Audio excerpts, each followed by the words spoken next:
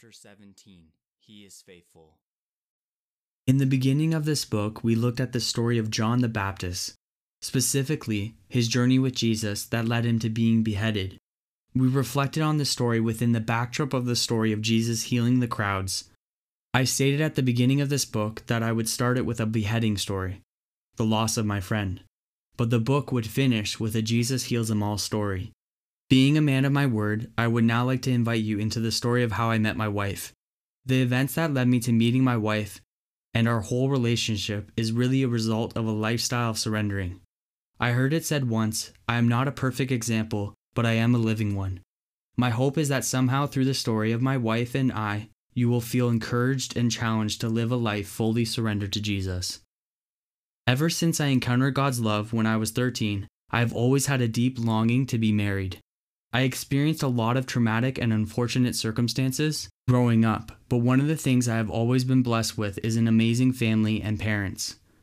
I think my desire for marriage really came from the way I saw my mom and dad love each other through all sorts of life circumstances, good and bad. Even though they did not have a perfect relationship, I think there was something significant for me in watching them go through life together. I dealt with a lot of insecurity growing up, and I had a deep sense of isolation and loneliness. That is why when I discovered that Jesus promised me he would never leave me or forsake me, everything changed for me. Despite experiencing this great love and commitment from God, I still desired to go through life with someone by my side. I remember especially in my early years with Jesus in high school, I would tell the Father I would do anything he wanted, go anywhere, say anything, and live for him no matter what the cost. But please, don't let me do this alone. I never got a response from God when I prayed those prayers, but I definitely continued to pray them throughout my high school years with the hopes of finding the quote-unquote one. It wasn't until after my first year of university that I realized this deep desire I had was in fact something I needed to surrender. I remember having the real thought, what if I say the words I surrender and Jesus sends an angel to tell me I will be single for the rest of my life? That thought terrified me to the point that I refused to utter the words, I surrender relationships to you, Jesus. Again, I was willing in my heart to do anything for Jesus. I just was not willing to do it alone. Through that summer, I continued to pursue Jesus in private. He continued to whisper to me the word surrender. I couldn't do it. This happened for 3 months, and it wasn't until August that I felt the Holy Spirit telling me, it's time to surrender, son. When I heard those words, I picked up my longboard and I rode to the nearest forest to pray and to surrender to Jesus my desire to be in a relationship. I'll never forget that as I approached the trail I would normally walk on, I couldn't help but slow down. I would usually rush with excitement to my secret place beyond the trail, but today was a different day. I approached the trail and the specific bend I regularly turned off of with much hesitation. I almost turned back many times, terrified that God was going to send an angel to tell me I was called to singleness. If anyone would have been around, I would have definitely looked like a strange person in great distress. As I approached the turn and stepped off the trail, I began the conversation.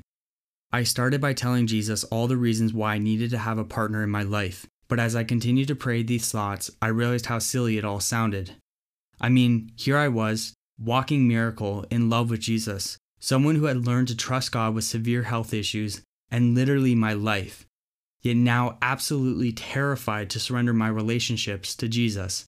I realized as I tried to convince God that I knew what was best for me, that this issue was really one about trust. Somewhere in my heart was a lie that Jesus wasn't worthy to be trusted with this area of my life. Retrospectively, I now see how that related back to the darkest lie I believed about God. I wrote a lot about that specific story in Beautifully Simple, but essentially I believe God had abandoned me ever since I was a young child, which stemmed from an incident that happened to me when I was 5 years old in a hospital room. Even with this lie being destroyed in the encounter I had with God at 13 years old, I still now see how it had crept into this deep longing for connection and intimacy that I had for a spouse. Even 10 years into saying yes to him, there was still a part of me in the forest that believed Jesus couldn't be trusted in this area of connection. With much hesitation and my eyes closed but opened ever so slightly, I uttered the words, Jesus, I surrender, and I trust you with the desires to have a spouse. If you are calling me to be single, I will do it. Not with understanding, but with trust. Thankfully, To my surprise, there was no angel or answer, just silence. I then had the thought I now know was from the Holy Spirit.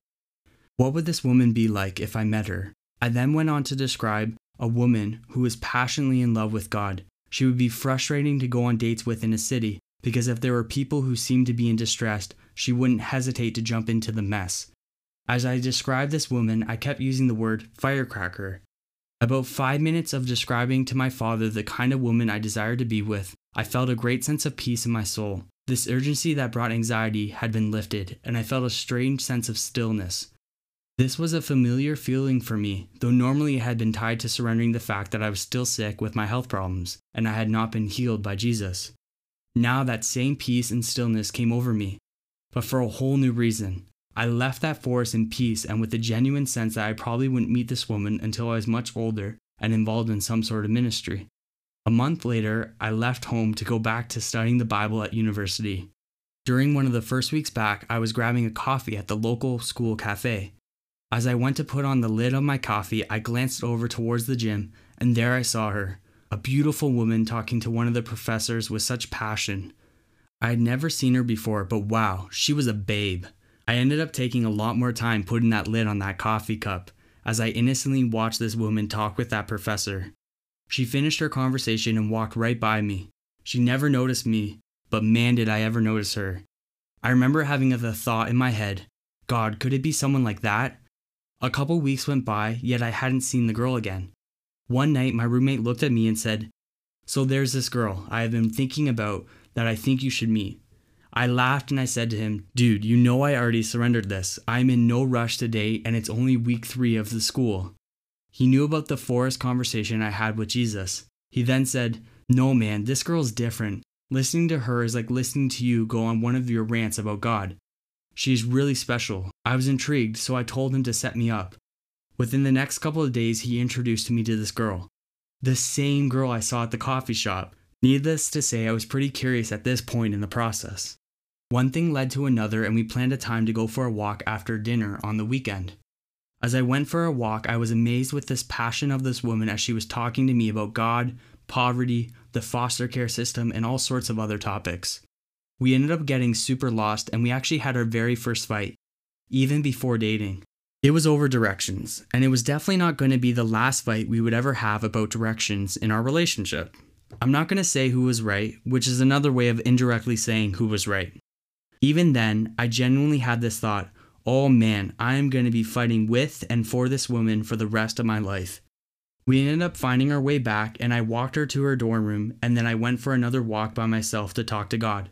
In this conversation with God, I talked about how that was quite an interesting walk, both in a good and bad way. I remember asking God if this was supposed to go anywhere, and I felt him say, "Don't touch her and don't flirt with her. I want you to get to know her." My first response was, "That's crazy. How is she going to know I like her if I don't show her interest in that way?" But because I surrendered to him months before this, I decided that if this was going to work out, it would have to be through his way and not my own. If you ask my wife about our first couple months of getting to know each other, she would tell you it was very confusing. She never knew if I liked her or not, because every time she tried to flirt with me or even give me a hug when we saw each other, I would shut her down. This went on for a while until finally I felt the Spirit say, "You can ask her if she would consider dating you." At this point in the relationship, I was thinking there's no way this girl is going to like me. I literally have been shutting her down consistently. But to my surprise, when I asked her if we could talk, she responded with, "Finally, I have been waiting for you to have courage and to ask me out." Unfortunately, I had to tell her we couldn't date yet, but that I was also interested in her but needed more time to pray and to just get to know her. Now you have to realize that if this had happened 2 months ago, before I surrendered relationships, I would have jumped straight into it and most likely have made a mess of the whole thing. Because I had surrendered and trusted Jesus, I was able to have patience in a way I hadn't had before. About 3 weeks later, through a series of random events, I ended up having lunch downtown Toronto with this girl and a friend and my parents who were visiting me from Niagara. There wasn't really anything special about the meal. What was crazy to me was the text I got from my dad while I was traveling on the TTC heading back to the university.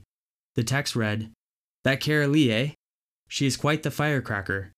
I couldn't believe it. My dad used the same word I used in that forest without knowing that I used that word or that I was interested in her. I found out much later that my dad was telling my mom during that drive home that he thought for sure that I was going to be with Carolee. Essentially, after that moment, I decided to fast until I heard God give me an answer on whether I could be with her or not. On day 4 of the fast, God really convicted me and showed me a lot of the mess I still had in my heart. He warned me that I needed to date her differently than how I thought or how I saw other people date. I had the permission I was looking for, but I had a warning to go with it. We then started dating. We made lots of mistakes and did not have a perfect relationship. We still don't. But Carolee Samantha Jean Pyatt is by far the best thing that has ever happened to me outside of encountering the Father's amazing love through the Holy Spirit. Looking back at that summer of hesitation, I realized how silly it was not to trust God with this area of my life. Retrospectively, I had to surrender and trust God with so much more than just my singleness. But that is what's so awesome about this lifestyle of surrendering. Every moment that we choose to surrender both the big and the small, there is something deposited in us. This deposit allows us not only to endure through any circumstance, but it also prepares us for the next big or small thing that we are being asked to surrender. Sometimes it's helpful in this journey with Jesus to remember the mountains from yesterday in strengthening our faith in facing the ones we have in front of us. God doesn't change, He remains good and faithful. He is constantly saying yes to us and is inviting us to reply with the same. Even when we say no, He remains the same, for He cannot deny Himself.